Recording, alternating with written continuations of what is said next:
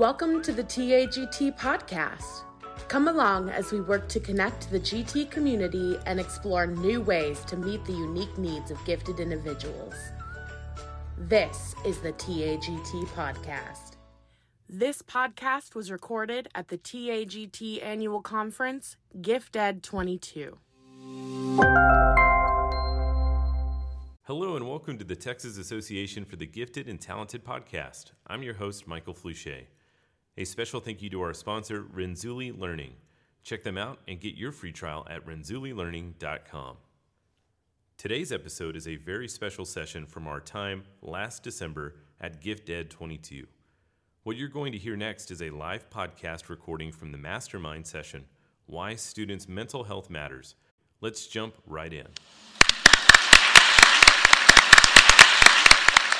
We're joined today by four fantastic voices: Heather Lambert, Chris Thomas, and Martha Thomas, along with today's curator and moderator, Emily Kircher-Morris.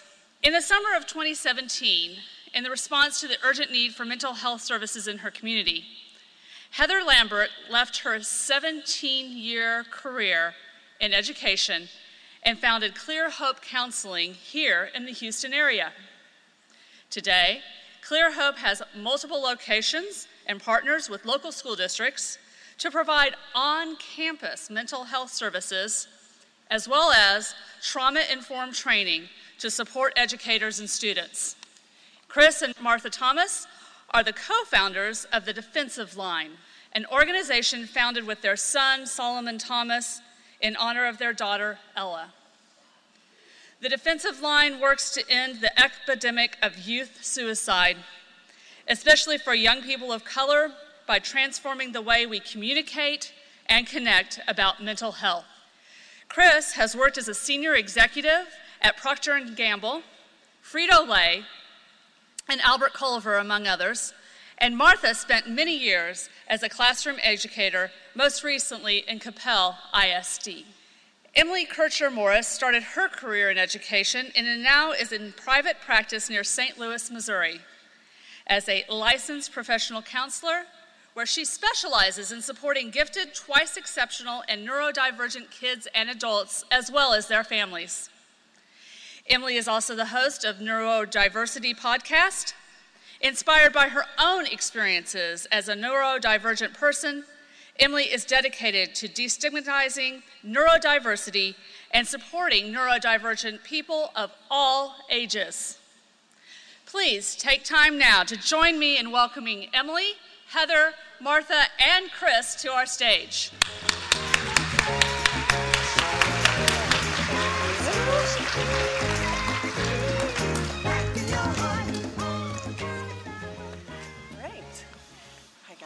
Okay, so welcome to this live recording of the TAGT and the Neurodiversity podcasts. I'm very excited to be guest hosting this podcast. So I'm Emily Kircher-Morris, and I'm the host of the Neurodiversity podcast, and our panelists for this discussion are going to help us talk about the importance of students' mental health, and they each bring some very specific experiences to provide a unique perspective to our conversations. So first, I'd like to welcome Heather Lambert. Heather and I have just met, but I feel like we are kindred spirits in a lot of ways because we both come to this work from the education world, where we worked as educators of gifted students, and then we made our way to clinical work to support the mental health of kids and teens as licensed professional counselors. Our other panelists are Chris and Martha Thomas, and they bring a unique voice to this conversation as parents who lost their daughter Ella in 2018 when she completed suicide. Following Ella's death, they founded the nonprofit organization, the Defensive Line, with their son Solomon Thomas, and the Defensive Line's mission is to end youth suicide. And Martha, of course, also has experience as an educator, so she fits right in here. So thank you guys for being part of this conversation. Our pleasure, thank you. So to start us off, I think it's important to really recognize that the pressures and expectations that kids and teens have been experiencing in the last 2 decades have really grown. And along with this, we've seen an increase in mental health concerns like anxiety and depression. The pandemic obviously seemed to exacerbate a lot of these issues, but I feel that even though our awareness of the concerns related to mental health in children and teens has grown, there's still a lot of misunderstandings about it. So to start us off, I'm curious, what myths do you think are the most important for us to dispel in order to help us support young people's mental health? Heather, do you want to start? Yeah, great questions. And such an important conversation. Just want to thank the board of TAGT and, of course, the organizers for creating space for this important conversation. I think the fact that we're having this conversation shows that we've really come a long way. But I think a myth that I would first address is just that gifted students don't have mental health needs. But the truth is, historically, mental health and gifted learners have gone hand in hand. There are 4 areas that we recognize as historical risk factors for gifted learners, and those include unhealthy perfectionism, anxiety and depression, as you mentioned, and then also suicidality. So as gifted educators, as supporters of gifted students, parents, loved ones, caregivers, we have to understand that mental health does apply to our gifted students as well. And I guess I would say that one of the myths is talking about it is going to trigger thoughts of suicide, or asking someone, are you thinking of suicide, is dangerous. It is a necessary question to ask. It is proven over and over again to not be a question that triggers the thoughts of suicide, but can actually relieve someone who might be thinking of suicide. Yeah, I think that was one of the things in my clinical work, moving in from as an educator, I had to get really comfortable with asking questions that make us feel uncomfortable. But if you don't talk about it, then it stays hidden, and that can really be a barrier for people to get help. Yeah. In our workshops that we do, we actually have people practice looking at each other, not answering, just looking at each other, looking at someone else in the eye and saying, are you thinking of suicide? Are you thinking of hurting yourself? Do you wish that you were ending your life?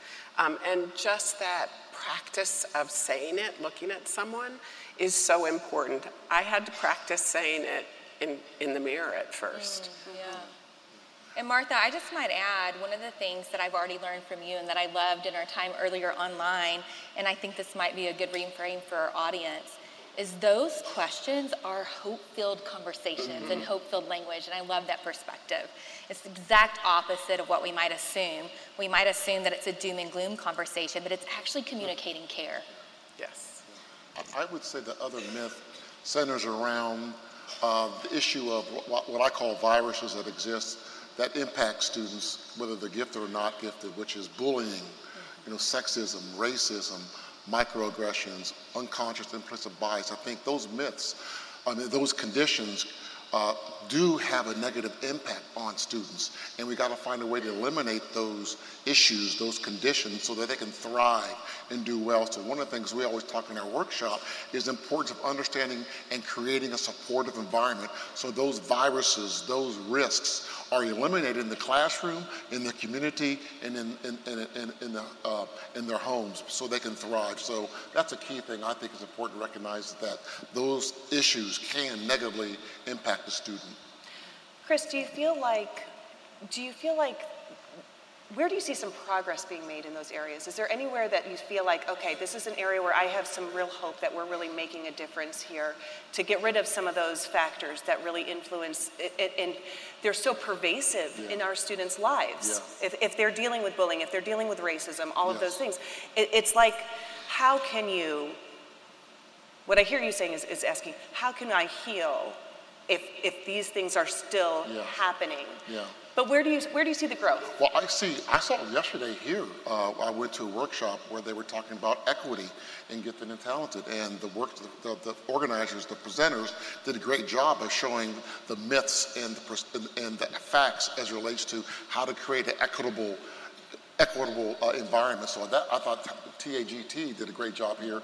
I think a lot of independent school districts are starting to realize it's important to bring it on as well, and to talk about equity, inclusion, talk about the importance of belonging and connectivity in the classroom, because we know that when students are thinking about taking their life, that 75% of them are telling somebody within the classroom. They're talking to their peers. So that's why it's important that schools talk about the importance of peer support and talk about the importance of equity and inclusion. So I saw that here yesterday, which I think is a great job, and kudos to the organizers here for having that discussion.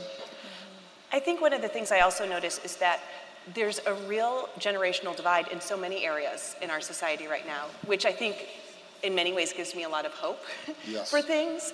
I also feel like the discussion about mental health, the discussions about neurodiversity, younger generations really are much more comfortable talking about these things. And sometimes it comes to us, the adults, the educators, the parents, to help them kind of navigate that.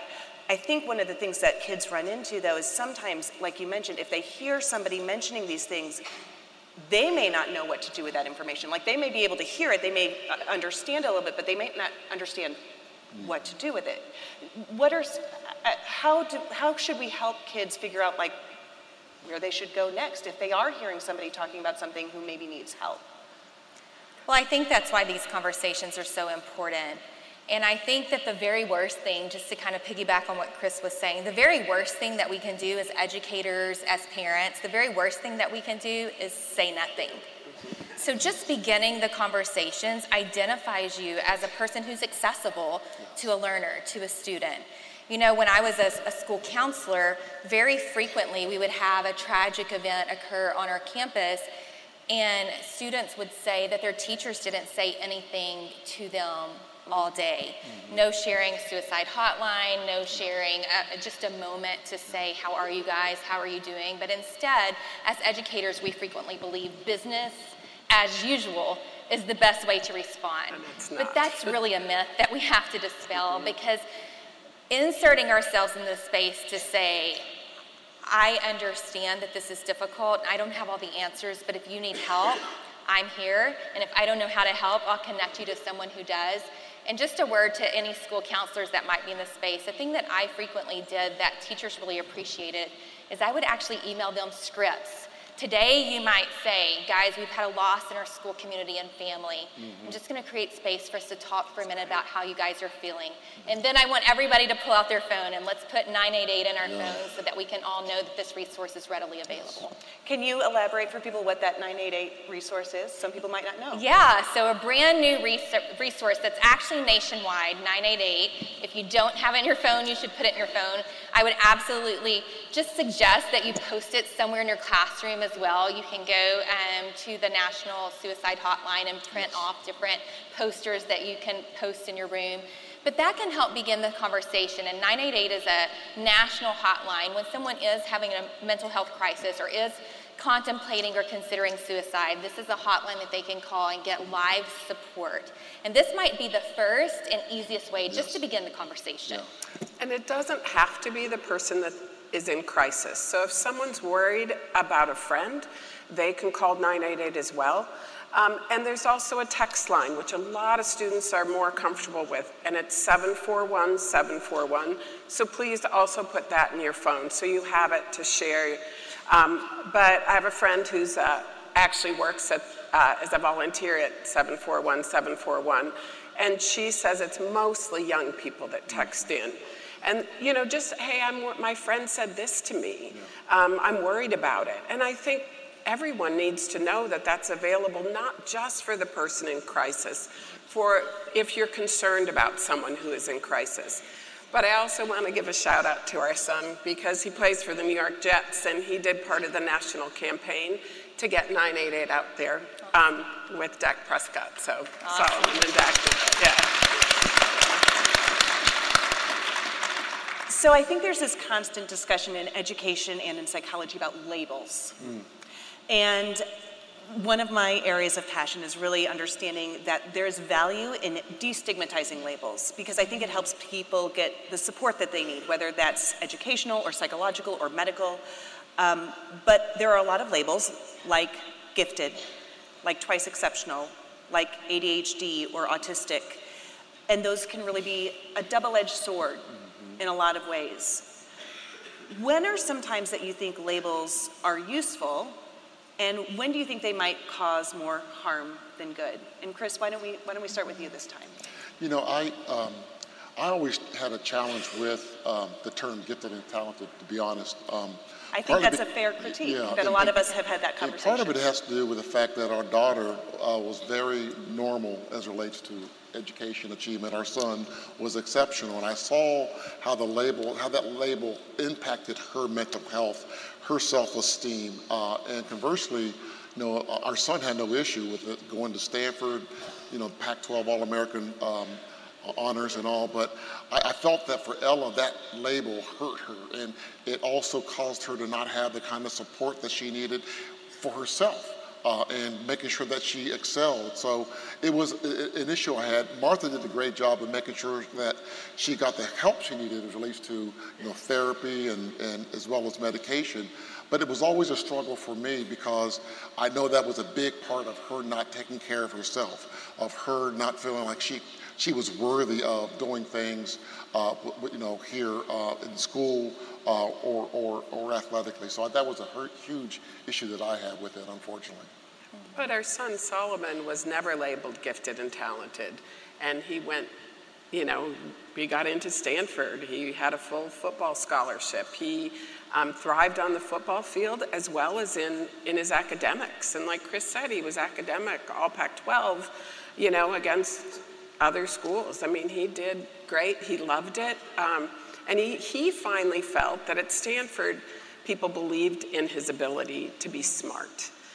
He often said in middle school, he said, I'm so tired of people assuming that I'm stupid because I'm black.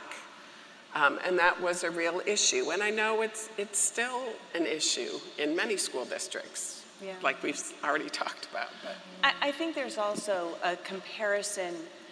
We talk about gifted and talented, but gifts and talents can be domain specific. And there's a lot of pressure. So the kids that we work with here, most of them are gifted and talented in the academic setting, but you can be gifted in athletics, you can be gifted in music, in these other areas. And I think that there can be pressure in any of those environments that then can lead to imposter syndrome or anxiety about letting people, a lot of those perfectionistic tendencies. Well, and it does seem like in high school you're either an athlete or you're gifted and talented, but you can't be both. So labels do sometimes put people in a lane that they think they can't go out of. Right. And I would say that's an important consideration even when you think about applying that label to a truly gifted student. Truly gifted students are not gifted in every single area. Sometimes they have social struggles. And when we look at our high-achieving gifted students, they can really experience an extreme amount of performance anxiety with expectations that are placed on them by that label. So maybe not a popular opinion, but I like labels. I'm a mental health clinician, and we assign labels, and very frequently clients are encouraged by the idea that they're not alone. I'm not the only person with this unique set of symptomology or characteristics. I think we have to take the idea of neurodivergency and place that on top of the gifted and talented identification and label. We just have to expand our idea of what normal is for learners, and I think it's our job as educators to do a better job defining exactly what the label means. We have a personal story. I have twins that are 19 now, but I remember driving home from kindergarten, and my son hands me a letter from his backpack, and the letter says that he's been selected for screening for gifted and talented, and his twin sister is frantically looking through her backpack and looking and looking and looking and looking, and she looks up at me with tears in her eyes and says, "Mommy, I didn't get a letter." And that is a great moment of challenge for me as a parent, but that's when we can focus to a strengths-based discussion. Just because you have strength in one academic area doesn't mean that you have strength in every academic area or that you excel socially. And just because you don't have an extreme level of giftedness academically doesn't mean that you don't excel socially or in athletics or in fine arts or in competitive speech or other fine art areas. So I think the label can help by furthering the education and understanding of exactly what it is that we're identifying. And I think if we do that, we can also maybe relieve some of that performance anxiety from gifted students who think they're supposed to excel in every single area of their life. And that's just too much pressure. Yeah. I think another factor that is near and dear to my heart, of course, is with the twice exceptional kids, right?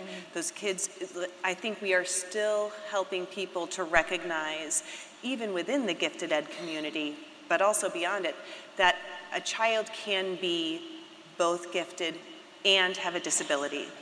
They can be autistic, they can be dyslexic, they can be ADHD. Like, all of those things can layer, and I think it's also very confusing for kids to maybe get one of those labels, so they're labeled as gifted and they get that stamp at a really young age, but then they're identified with ADHD as they get older, or they're identified as autistic as they get older, or maybe they're not, but there's like this whole bag of expectations that comes with any of those things.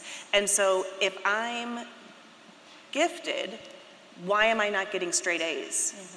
And what is the perception I'm getting from my teachers or my parents who are like, well, I thought you were supposed to be smart.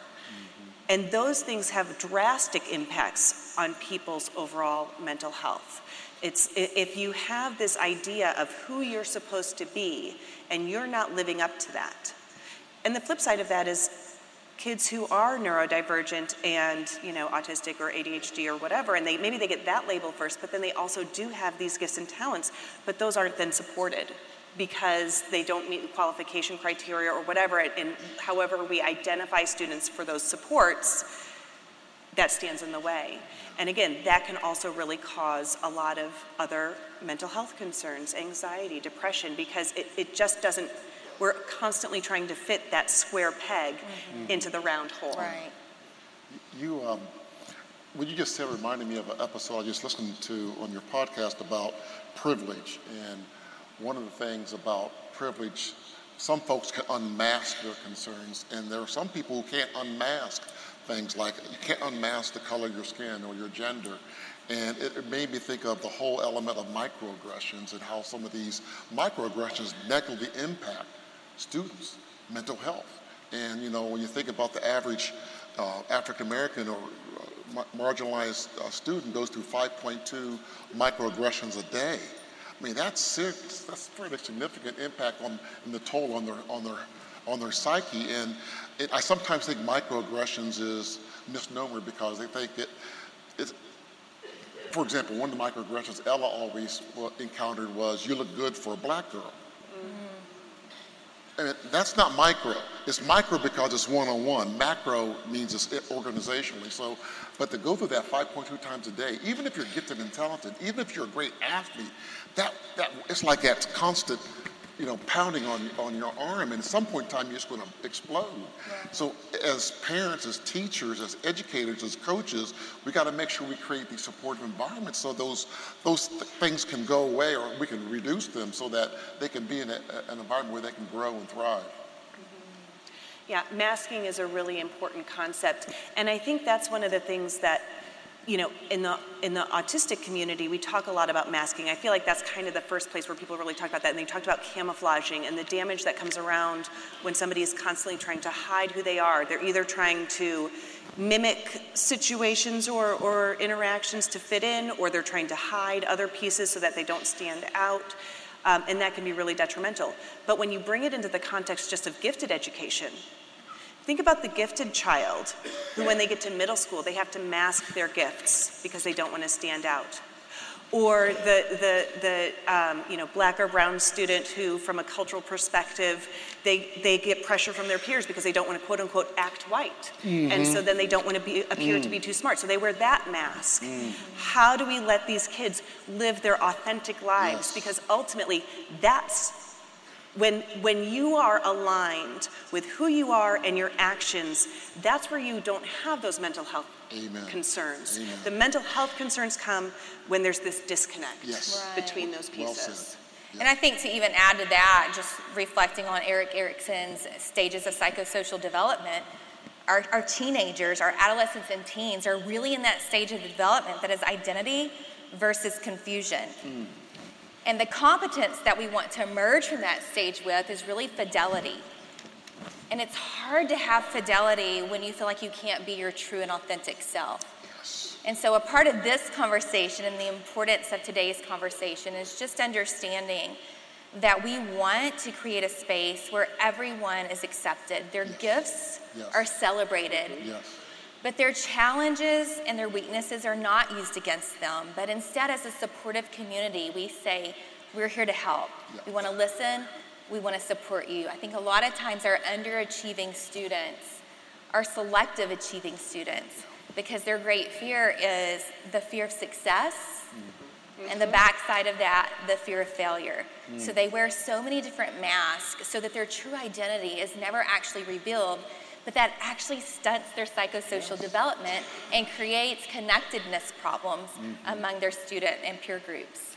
Heather, can you elaborate a little bit on that concept of the fear of success? Because I think people think of perfectionism and they think of the fear of failure, but they don't always think about how a fear of success can impact somebody.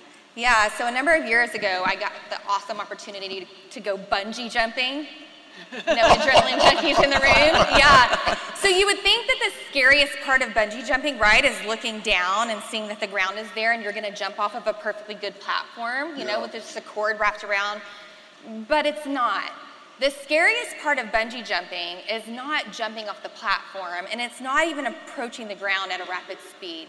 The scariest part of bungee jumping is when you begin that ascension and you go higher and higher and higher and higher, and you see your friends standing on the platform that you just jumped off of, and you're waving to them, but you have no idea just how high you might go.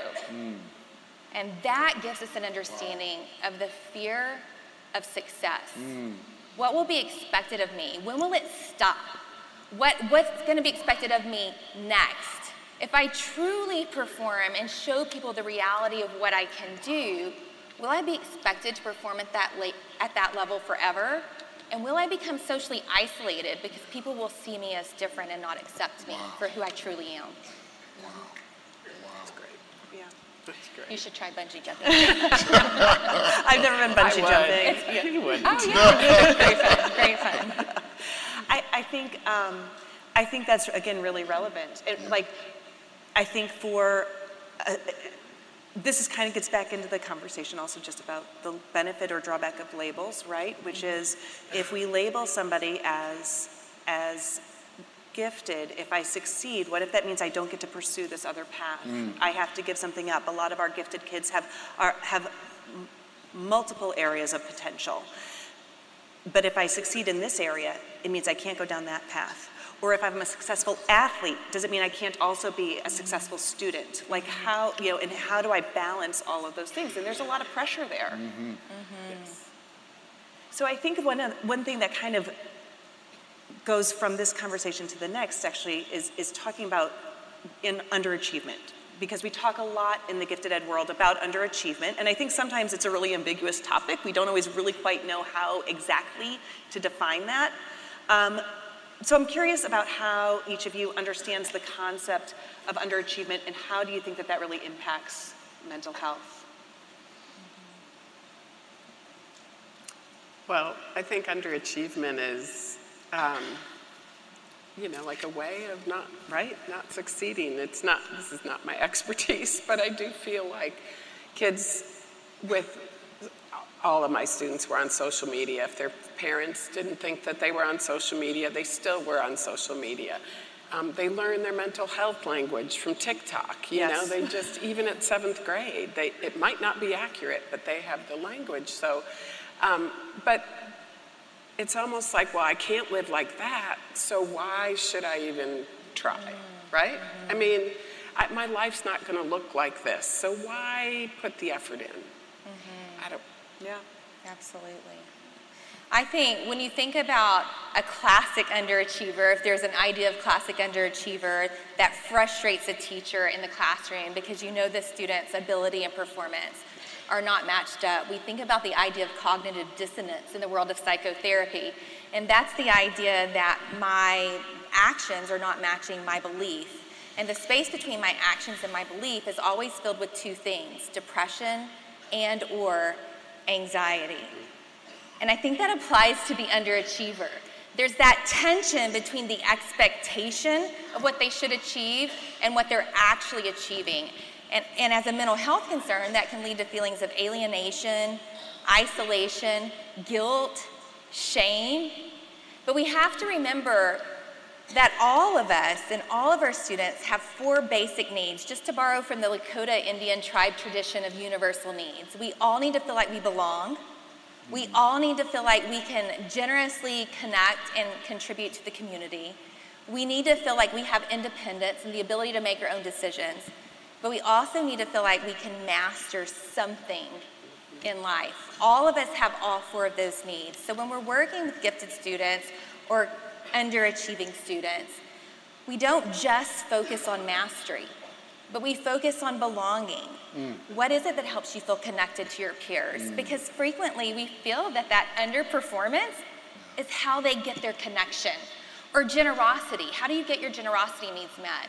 Sometimes it's in the classroom through underperformance so that they don't mess up the curve for everyone else or make the teacher think that everybody understands because they understand. And then also in that area of independence, sometimes when students have helicopter parents or are micromanaged by parents who have mismanaged expectations, they can take their area of independence in underperformance. You can't make me perform. But if we can encourage the conversations around those unmet needs, I think we can begin to see students' depression and anxiety decreasing as we begin to see their performance and their ability align. That's great. As you know, I'm not from the education background, I'm from corporate America, and the first thing I thought of when you mentioned underachievers, I thought of the times when Solomon was at Stanford and Palo Alto, and how during that time, Palo Alto had one of the highest suicide rates for teens because of the pressure that parents and other people were putting on those kids who were gifted and talented, bright, but didn't get into Stanford, didn't get into Harvard, didn't get into MIT or whatever, and they took their life. And that made me think of how important it is for us to make sure we meet students and our kids where they are and help them understand that they are truly valuable as they are, and we love them as they are, and to accept them unconditionally and to support them so that they can leverage whatever skill they have to be successful.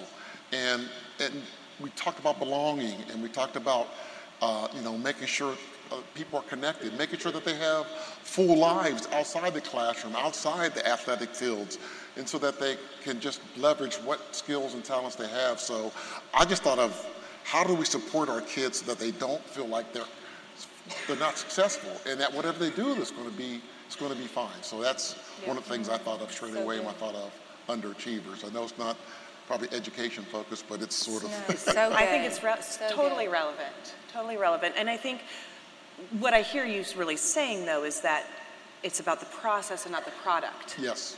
And when we hyper-focus on the product, when we hyper-focus on the outcome, underachievement is so closely related with motivation.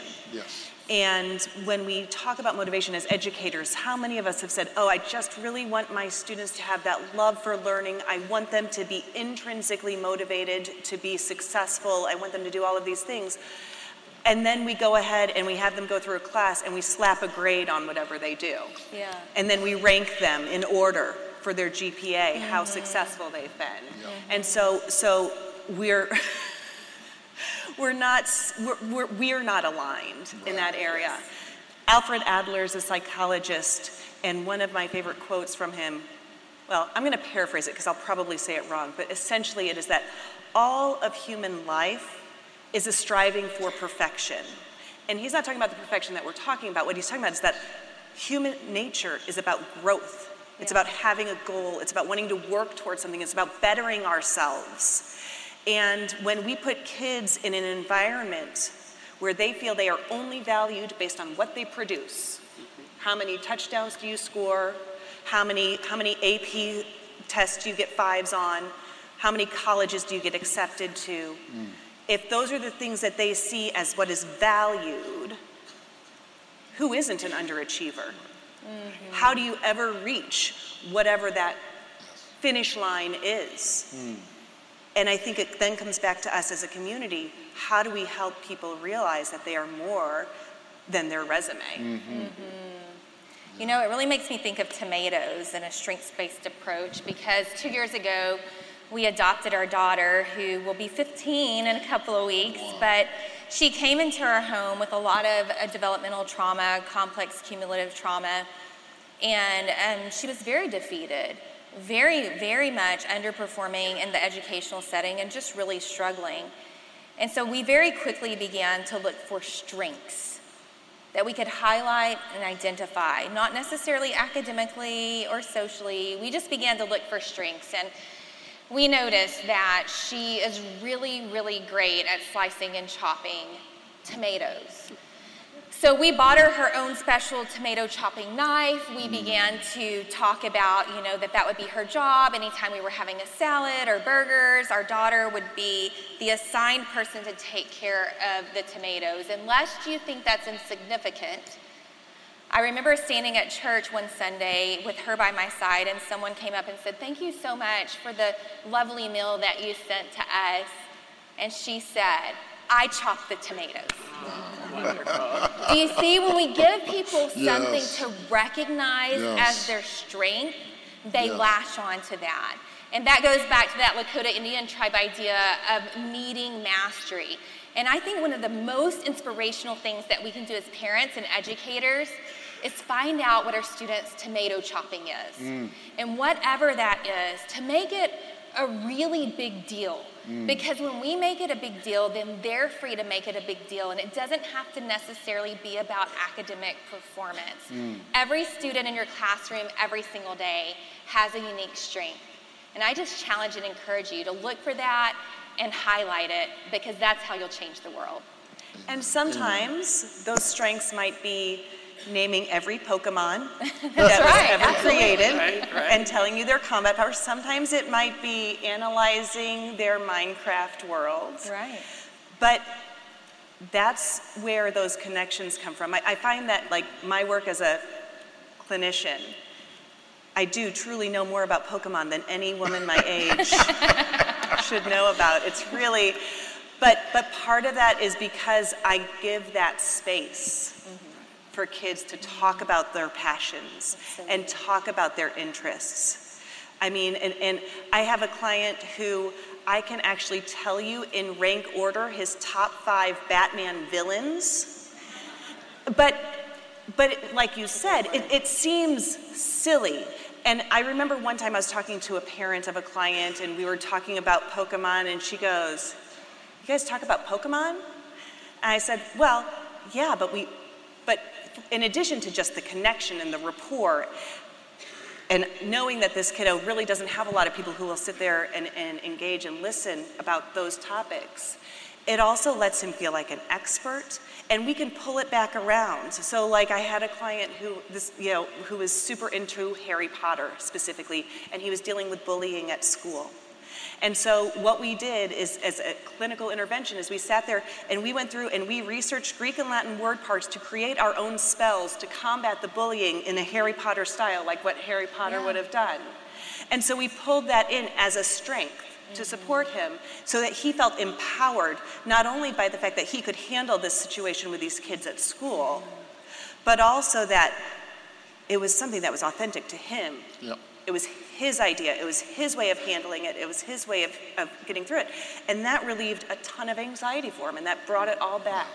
And we can be creative that way. And that's one of the things I love about gifted ed, is I feel like as gifted ed teachers, in a lot of ways, we have a lot of flexibility to be really creative with how we connect and support our students. And I think that was one of the things that I always really loved about teaching those kids. Through these connections, and like you said, you've created, if you do it in your classroom with your students, especially someone you might see that you're worried about, your gut is just telling you that they're a little off. You've created this connection. They might feel safer coming in to tell you when they're having a mental health struggle, when things aren't going well. What if that space is judgment-free, and that allows you to have this more open, safer classroom, that kids are safe telling you when something's not right? Yeah, that reminds me of a really important statistic that I shared at a school district training, and actually I was challenged on this statistic by the superintendent because it's that difficult to believe. But don't worry, I shared my sources with him. We're great friends now.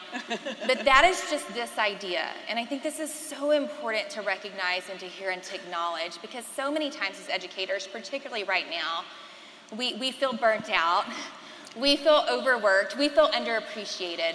But do you know that the number one factor that determines that a student will be both academically successful and reduces their risk of suicide and other mental health challenges in education is connection to one caring adult. Amen. On campus? You might be that person for someone. Yep. You might have a student who's contemplating suicide, and they're going to come to school because they know that they can trust you. And we cannot underestimate the importance and the power of that connection. And I think recognizing strengths is a part of that. Creating that judgment-free space is a part of that. But don't be afraid, educators. Please do not be afraid to connect with your students in a way outside of your content, because it really does matter. Absolutely. I'm a living example of the power of somebody believing in my strength and also creating a supportive environment, because I am a survivor of racial, domestic, or physical and sexual abuse. And I had an educator who believed in me and gave me the understanding of how I could make a difference, whether it's on the basketball court or in my classroom.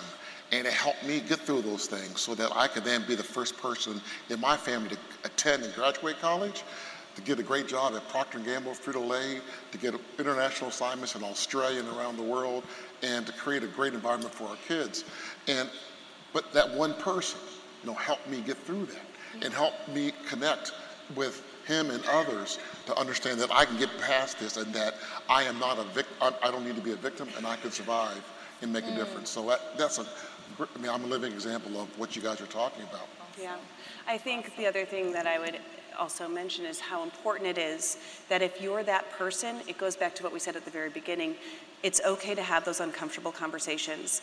I think sometimes there are teachers who, the minute they see any sign of distress, they immediately want to go to the school counselor or the administrator, which, of course, absolutely, that's your team there. But maybe that student, if they're called out of class to go talk to a counselor or something without knowing what it is, they're just going to shut down. If you're the one with that relationship, reaching out your hand and bringing them along is really important. I know that another area that I'm always talking with my clients about is self-advocacy. And I think that that's so important. How do they know when they need help? Where do they go to get it? And how do they even find the words to say? So what are some of your thoughts about how we can better encourage kids to find people and places where they can self-advocate when they need help? So I know 75% of kids that are thinking of suicide will tell another student. So it's not just advocating for themselves, but advocating for each other. And knowing when that time is to go tell an adult, a trusted adult. And that is always, or that time when they call the 988 number, or they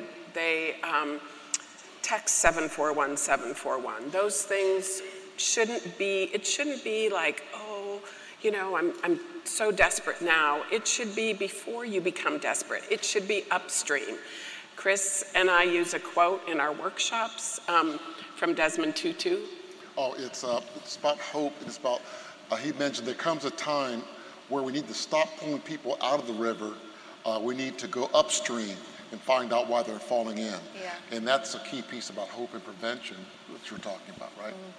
So get those kids to even advocate for themselves and to advocate for each other before it's too late or it's too bad of a situation. And as the adults, the trusted adults, we need to be able to go, okay, let's sit and talk. Let's come up with some solutions. Let's, if they need to go to the counselor or get some ideas from the counselor. I love the idea that you wrote scripts out for people when there were, traumatic things that happen. I think that those are all times when we need to have our radar up about any kid. Some kids feeling more emotions than others. So those are times, that's maybe their gift, is to be more empathetic. So when things happen, like Uvalde, that we can have a reaction, a response, something ready for those kids, not to be putting out the fire drills, not to be just having those, just for all those drills that we have in school, that we have a response ready for our kids who are in emotional crisis. And I think cultural considerations, even though we're talking about student advocacy, I think we have to consider what the culture is like on our campus and in our school district.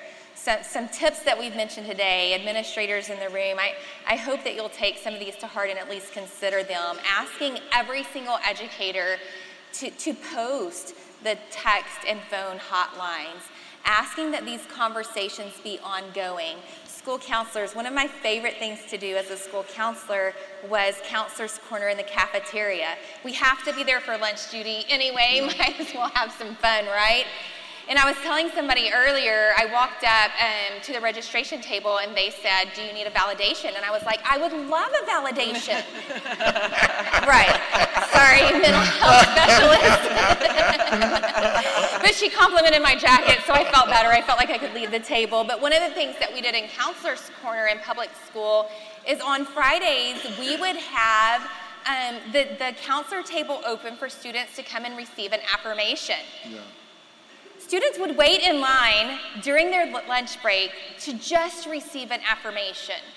But all these things together create a culture of understanding that we have mental health needs, so that when a student is experiencing a mental health need, they're not at a loss. They know who the go-to people are. They know where they can go to see their counselor. They know which teachers are pro-mental health and are aware of mental health concerns and needs. And even sometimes teachers disclosing your own struggles, especially post-pandemic, can be so healing for students. We are not robots. We are people too.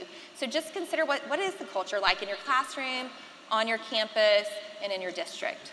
Just being a little bit vulnerable might make those kids a little bit more open to tell their struggles.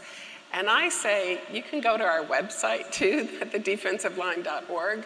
And our son is there. There are many videos of our son talking about our daughter's struggles, his struggles, some videos with Dak, both of them talking about their mental health struggles after Dak lost his brother to suicide and Solomon lost his sister, Ella. And so sometimes seeing these big, giant men that are supposed to be huge and all-powerful, and it looks like they have it all, they might have the exact same feelings that these two guys did. Yeah, authenticity.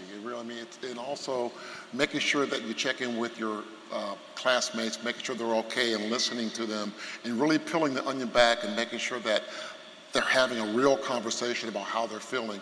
Because we know the number one reason why people don't seek help is stigma. So we got to find a way to normalize the conversation and talk about it. So you guys have talked some great individual things. One of the things I think we need to do organizationally as it relates to promoting student mental health is making sure within each district we're having funded and mandated courses on mental wellness, suicide prevention, and so it's an integral part of the curriculum, integral part of the training of leaders, because we know that you guys, teachers are always doing fire drills and shooter drills and all this stuff. We know that at a minimum 20% of students walking in are thinking about suicide. Half of them have a mental condition. So we got to find a way to talk about this on a regular basis and give people the tools they need to work it out. I've never thought of that analogy about fire drills and shooter drills. Where are the mental health drills? Yes. That's the emergency that our kids are facing every day. And do we know what to do? Yes. Do we know what to do? Right. One of the things we do in our workshop is that we have people create an action plan for when someone is having a mental health crisis. Why do you respond, first of all, and where do you go? What are the steps that you take during that mental health crisis for that kid, so that you're prepared? If you've written it down, you're a lot more likely to remember it, right? And I would just say there are mandates in place for required trainings. And I worked in education for 17 years, and you guys, it's just us friends right now, so I'm going to admit this out loud. You know, when you have to watch the bloodborne pathogen video and the suicide video, you just click play in your office while you work on important things, right? And I just, to kind of highlight what Chris said, is these conversations are too important to just play in the background. And so I would encourage the administrators in the room, the educational leaders in the room, consider having people like us come into your school, people with skin on, people with stories to tell, people who can connect. We were talking about that earlier. It's sometimes so much different and better than a video to empower your teams to have a mental health response, to have a suicide response, to have an awareness. I think it would be an investment that you would see would impact every single outcome area across your campus as you lead your educators to take this really seriously. So as we wrap up, I have one last question for you, and I'm going to kind of get a little bit personal. I think all of us can recognize in the last 10 to 15 years that our own awareness has changed so much about how we support kids, whatever our experiences might be. In just one or two sentences, if you could give yourself a message from back then about what you wish you had known, what would that be? That's a great question. I think I'm going to Maya Angelou the heck out of this one. Because, you know, Maya Angelou says, you do what you know until you know better. But when you know better, you do better. Mm-hmm. And I think sometimes it's hard to be a trailblazer. And I think I would tell that younger version of myself to speak up, to stand out, to advocate. It's okay. Those of you who've been here today and get to hear this as a podcast, you can't unhear this. Mm-hmm. Yeah. And it is a call to action. And I just wonder what step you'll take. I guess I would, I